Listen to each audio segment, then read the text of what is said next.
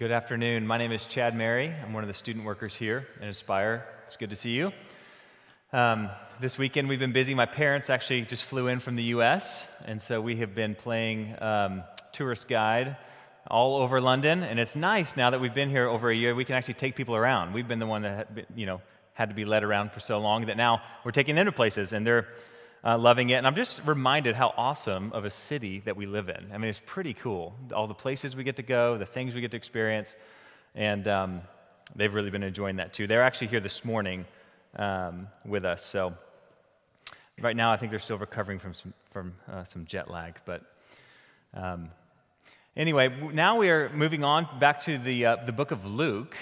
So we've been in a series called the Connected Life series, and that was 3 weeks. And then if you remember, prior to that, we were looking in the book of Luke. And so we finished the first 3 chapters, actually plus half of chapter 4, and now we're picking it up where we left off. But before we begin, I had a question for you. And the question is, if you were writing a biography about someone's life, someone that you admired, someone that you wanted to make look good, how would you begin that story? How would you start that story? Probably with some story of success, right? Maybe an act of heroism, something they did that made them look good. You probably wouldn't start it with them going to their hometown, the place where people actually knew who they were, being rejected by those people to the point that they wanted to throw them off a cliff and murder them. That's probably not how you'd want to start that, right? Well, that's how Luke, in chapter 4, actually begins Jesus' ministry. So he did some other things, but Luke wants to highlight, here's where Jesus is starting his ministry. And he's rejected. That's interesting, right? We'll come back to why that is as we look further into the text today. But just a quick recap. Chapters 1 through 3, what did we cover?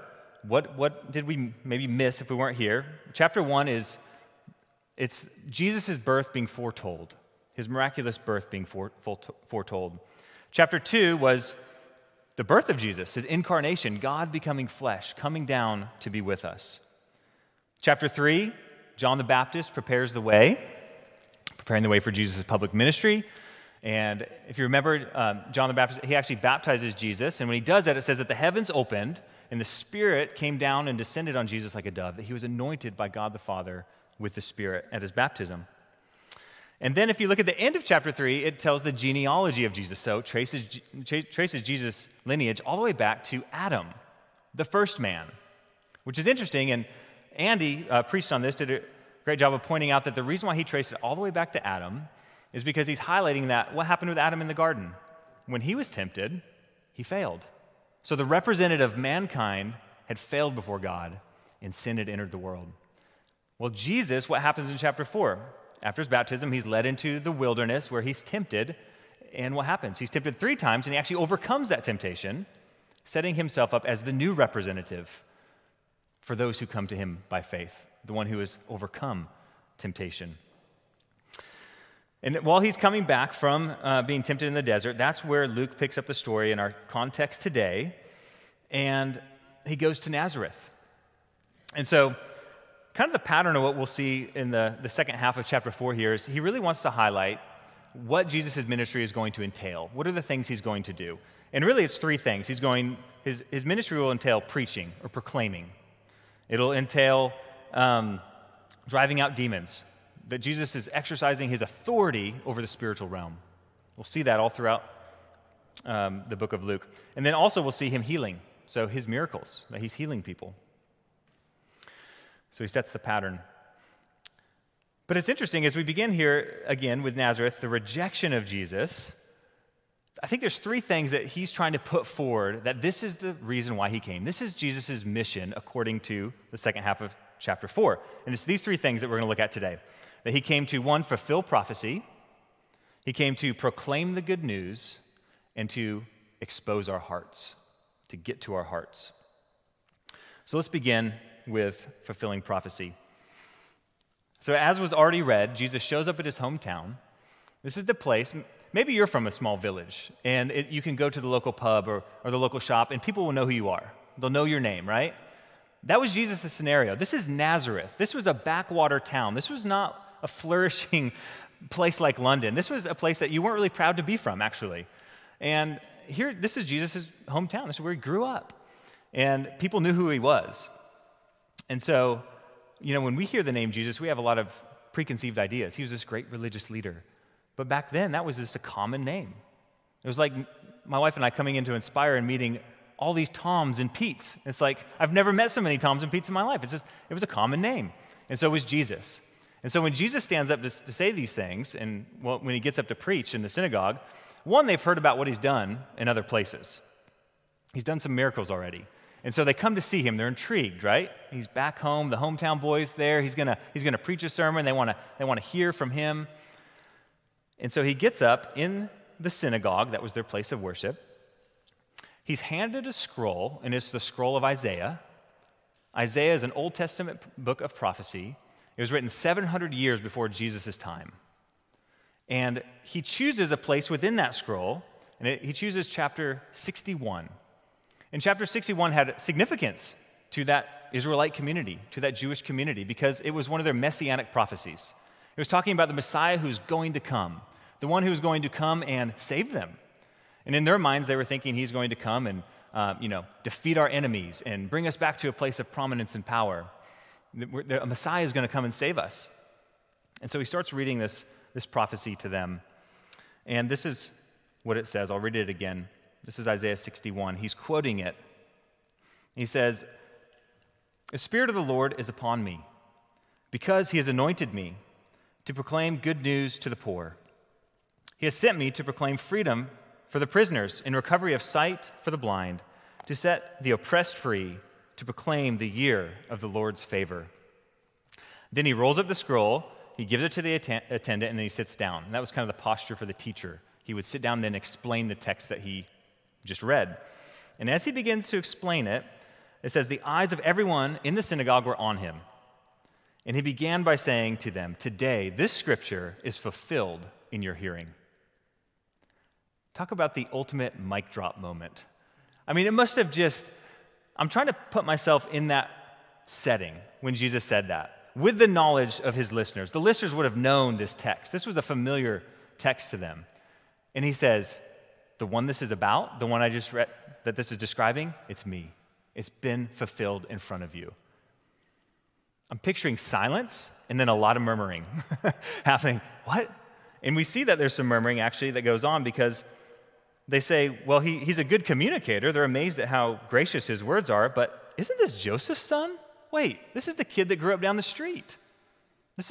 His dad owns that carpentry shop not too far from here. This is Jesus. Surely we would have known he's the Messiah by now if it's really him. And so there's this sense of murmuring and questioning going on. And Jesus perceives this. And I don't think he's perceiving this with supernatural power. This isn't maybe he's reading their thoughts. I don't know. But I think he's reading the room. And I think he's noticing that, okay, what they want is a sign. That's what they're looking for, because he says that in verse 23. "And you will tell me, do here in your hometown what we have heard that you did in Capernaum." He has just come from Capernaum. He's done some miracles, and now they want a sign. And so they're not believing him at his word, right? The rejection has begun. So Jesus came to fulfill prophecy. Well, let's look a little bit about this prophecy, like what it says, and get a little clarity on what he's communicating here by reading Isaiah 61. He starts out with this. He says, the Spirit of the Lord is upon me. Well, we know that happened at his baptism. The Spirit of the Lord actually descended upon him, and he was anointed by God. The Spirit of the Lord is upon me because he has anointed me. To do what? To proclaim the good news to the poor. And then we see that he's going to proclaim freedom to the prisoners, sight for the blind, set the oppressed free, and proclaim the year of the Lord's favor. So the way this is to be read it's to be read on a spiritual plane. Yes, Jesus came, and he met the needs of some of the poor, and he healed a lot of people, and he healed the blind. He gave them sight. He did some of these things in his ministry. We read about them. We read about some of them already right now. But what we're to actually see here is that, and he's going to go on to explain, and we know this is true because the way that his listeners respond is that it's to be read on a spiritual plane. And here's what I mean by that. That he has come for those who are poor in spirit, those who see their need for God. That's who he's come for. He's come for those who are prisoners, that the truth is that we're actually held captive by sin. In Ephesians 2, it says that all of us are actually, we're born and we're actually dead in our trespasses and sins, spiritually speaking. Physically alive, but spiritually, we're prisoners. And blind, we don't see the reality around us of our need for God. And so to read this on a spiritual plane as well. And just an illustration, I was thinking in light of this idea of being blind to something that's actually around us that's true, but that we can't see. And a few years ago, we went on a family vacation. This was in Arkansas. I don't anticipate anybody actually knowing about Arkansas or where that is in the United States. Probably a Nazareth-type area, right? A backwater town. And our families got together, and we rented a cabin kind of out in a remote area.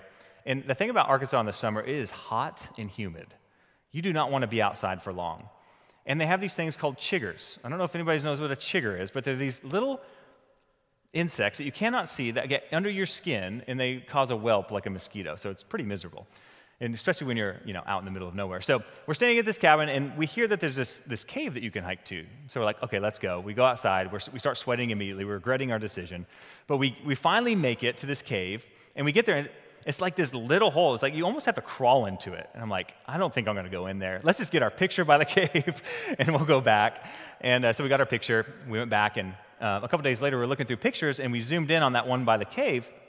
And it was interesting. There's this coiled snake about 6 feet from us that if we would have actually ventured off the path just a little further, we probably would have been struck by this snake, right? But that day, if someone would have said, hey, you almost got bit by a snake today, we would have been like, what are you talking about? Man, it was hot, it was sweaty, it was a little bit uncomfortable, but snakes, no. And the idea there is that there was a reality around us that we were unaware of, but it doesn't mean it wasn't there. And so that's what Jesus is getting at here. He's like, there's a different dimension here that we're talking about, that you have needs, that you're actually bankrupt spiritually, you're blind spiritually, you're a prisoner spiritually, and you need a Savior. You need a Messiah who can come and free you and give you sight and give you what you need. And that's what Jesus is saying he's come to do. That's what he's saying, I am that, in this passage. So Jesus came, he did do a lot of healing, he met a lot of physical needs, but he always met physical needs to underline the deeper spiritual need that people had. And our deepest need is to be forgiven our sin before a holy God. And that's what Jesus offers to do. And his ministry is pointing towards that. We're going to see that it's pointing towards what he's going to accomplish on the cross, his sacrifice to pay the punishment on our behalf. And then his resurrection from the dead. His history tells us that he's alive. He defeated sin and death, and he is the bearer of good news. So we see that he came to fulfill prophecy. Oh, one last thought here. At the very end of that prophecy, he stops mid-sentence. If you look back in the book of Isaiah, it goes on. But Jesus chooses to stop. He stops with this, to proclaim the year of the Lord's favor. But if you look at the text, it actually goes on to say, and the day of vengeance of our God. And they would have been expecting him to share that part too. And they're like, wait, he stopped. Why did he stop? Jesus is communicating that now is the time of grace and mercy. Now is the time to come to me. The time is coming when God's judgment will come, and we know from the rest of Scripture that that will come when Jesus returns. But the time of his favor is now. Come to me, is what he's saying. So first, we see that he fulfills prophecy. Secondly, we see that he came to proclaim the good news, or to preach the good news. Jesus says this himself, actually. If you look at the end of chapter 4, that was read to us, verse 43, he says this, I must proclaim the good news of the kingdom of God to other towns as well, because that is why I was sent. In other words, this is my purpose, to do these things. The context of him saying that is he's been busy healing a long line of people. He's exhausted. He actually retreats to get away, to refuel, and the people come back to him and say, hey, there's more to be done. Would you stay? And what does he say? He says, no. Actually, I have to go tell others the good news. And so Jesus is concerned about their physical need, but he's definitely more concerned about their spiritual, their eternal need. If you look at the prophecy there that he quotes in Isaiah, there's the verb proclaim used 3 times. That this Messiah is is primarily one of proclamation. He's going to proclaim good news to the poor, proclaim freedom for the prisoners, recovery of sight for the blind, proclaim the year of the Lord's favor. Jesus came to speak the good news. Now we see that he does all of these miracles, right? But all those miracles were only underlining his message, that he was coming to preach the gospel, the good news to them, the hope of salvation. And he prioritizes this preaching of salvation over all his other activities that he does. He never just goes into a town simply just to heal someone and then leave. It's always to point to his identity, who he is, the Messiah. It reminds me of Romans chapter 10. So Paul, this is after Jesus has already ascended into heaven, after his ministry. Paul is writing to a church, the Romans, and he says this, kind of helping us better understand this idea of preaching and the need to hear the good news. He says, "How then will they call on him, Jesus, in whom they have not believed? And how are they to believe in him whom they have never heard? And how are they to hear without someone preaching? And how are they to preach unless they are sent? As it is written, how beautiful are the feet of those who preach the good news." Jesus knew that people aren't just their sins aren't forgiven because they're physically healed. They have a deeper need than that. And then also in Romans 1:16, Paul shares, he says, "For I am not ashamed of the gospel," the good news. "I'm not ashamed of it, for it is the power of God for salvation for everyone who believes." What is the power of salvation? It's the message. It's the good news. It's what Jesus came to proclaim. And that's what he does. So something for us to stop and consider is, if you're a believer, following the example of Christ. Now, of course, Jesus always wraps his message in love and the example of his life and his works of service, but he doesn't neglect to tell people why. And as followers of Christ, we need to be careful. We need to live a life that is attractive to people, serving and meeting the needs of others, loving our neighbors and family and coworkers, but they also have to hear it. How will they believe unless they've heard? And Jesus knew that it was a priority. That's why he came. And then thirdly, he came to expose our hearts, to get to our hearts. And so that's where the story goes on there. Remember back in Nazareth, Jesus completes his sermon. And it seems like quite a jump, right? It's like, okay, maybe you don't agree with the guy, but you're really going to go throw him off a cliff? Like that seems kind of drastic, right, upon the first reading. But how do the people get to that point? Well, he tells them two stories. One of Elijah sent to a widow, and then one of Elisha, don't get them confused, I always switch those around, sent to Naaman, a Syrian. I'll explain those stories, but he shares these two stories to highlight what's going on internally within their hearts.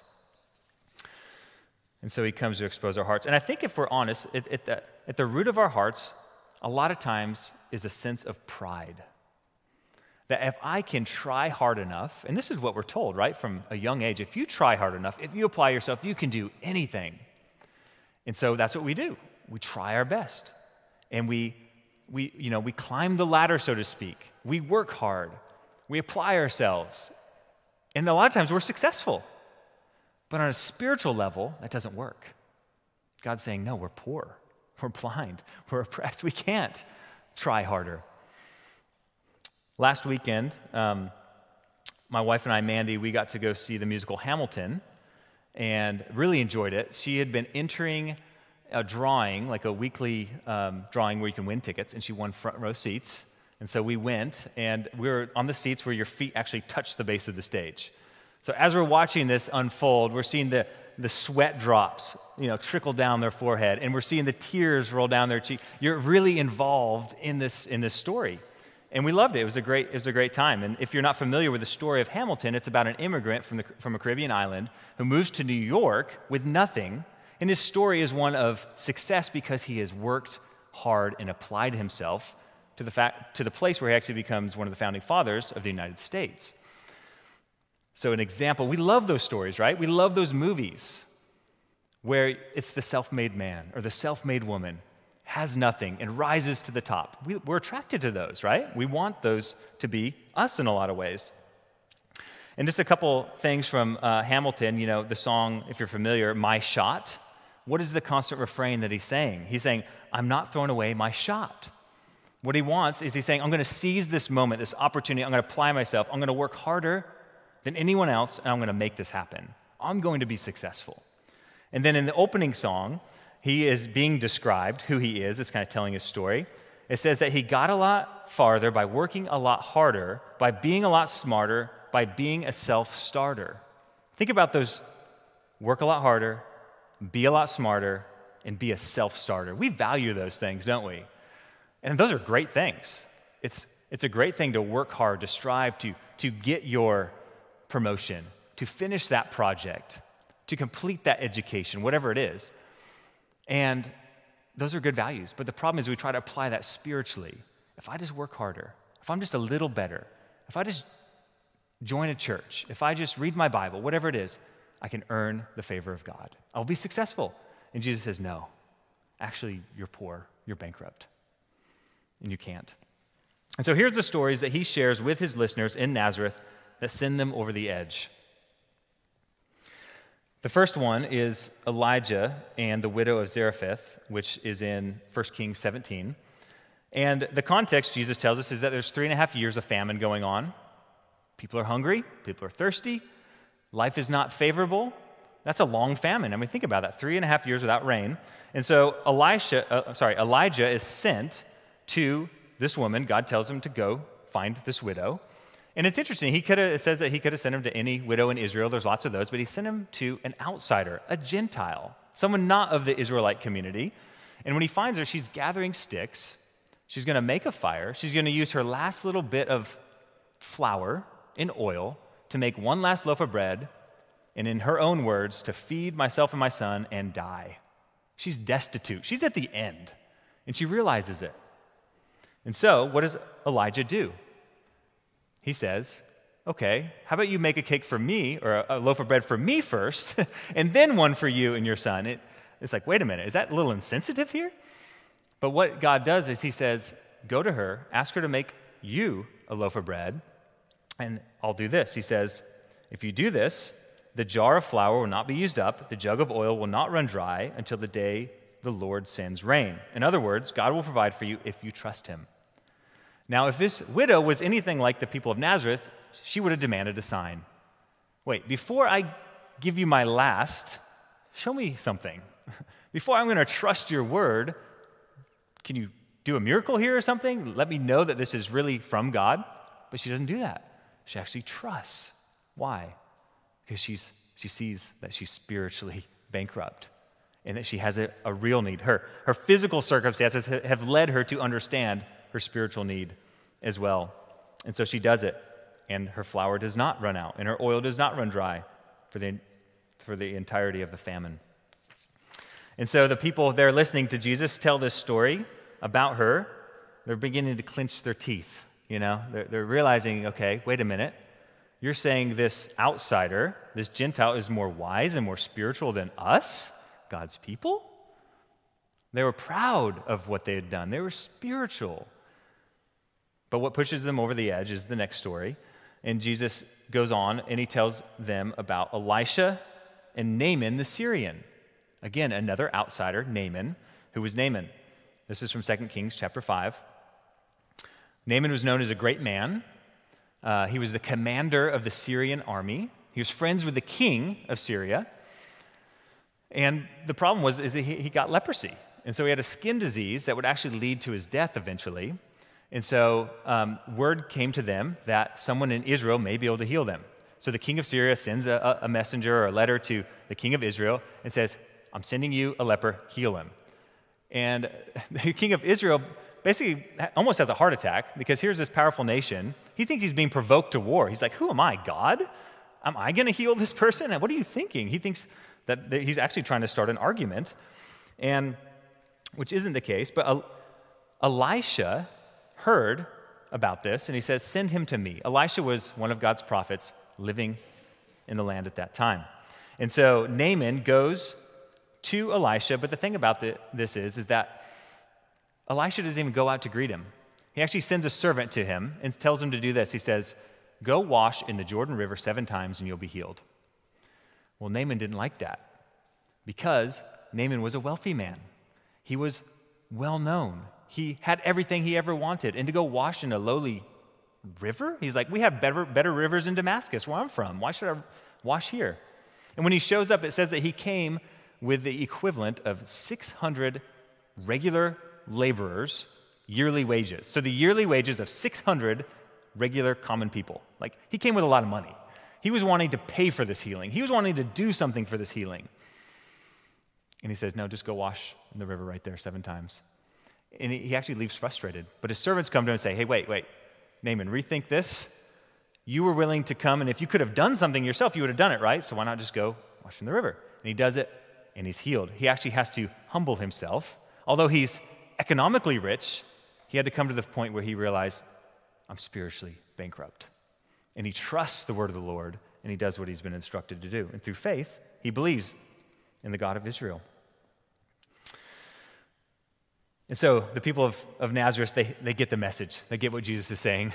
Not only are you bankrupt spiritually and oppressed and blind, etc., actually, these outsiders, these non-Jews, are more spiritual and wise than you.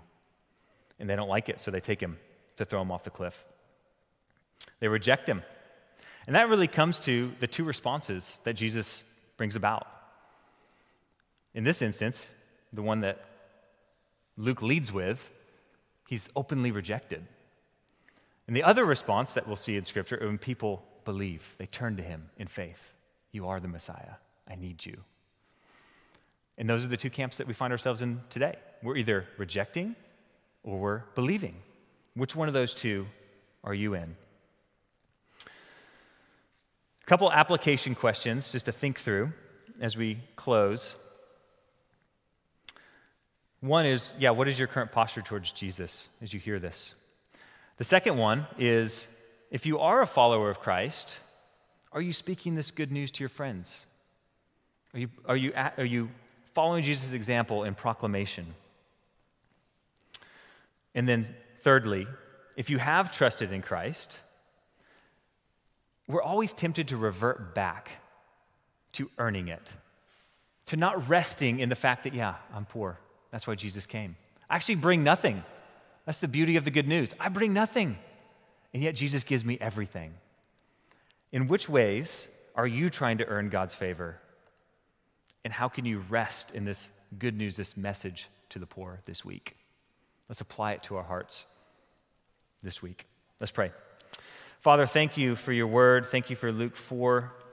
Thank you that we see that Jesus came to fulfill prophecy, to proclaim the good news, to expose our hearts. So God, I pray that you would do that this week.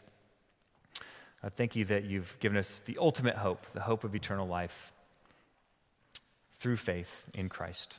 In Jesus' name we pray. Amen.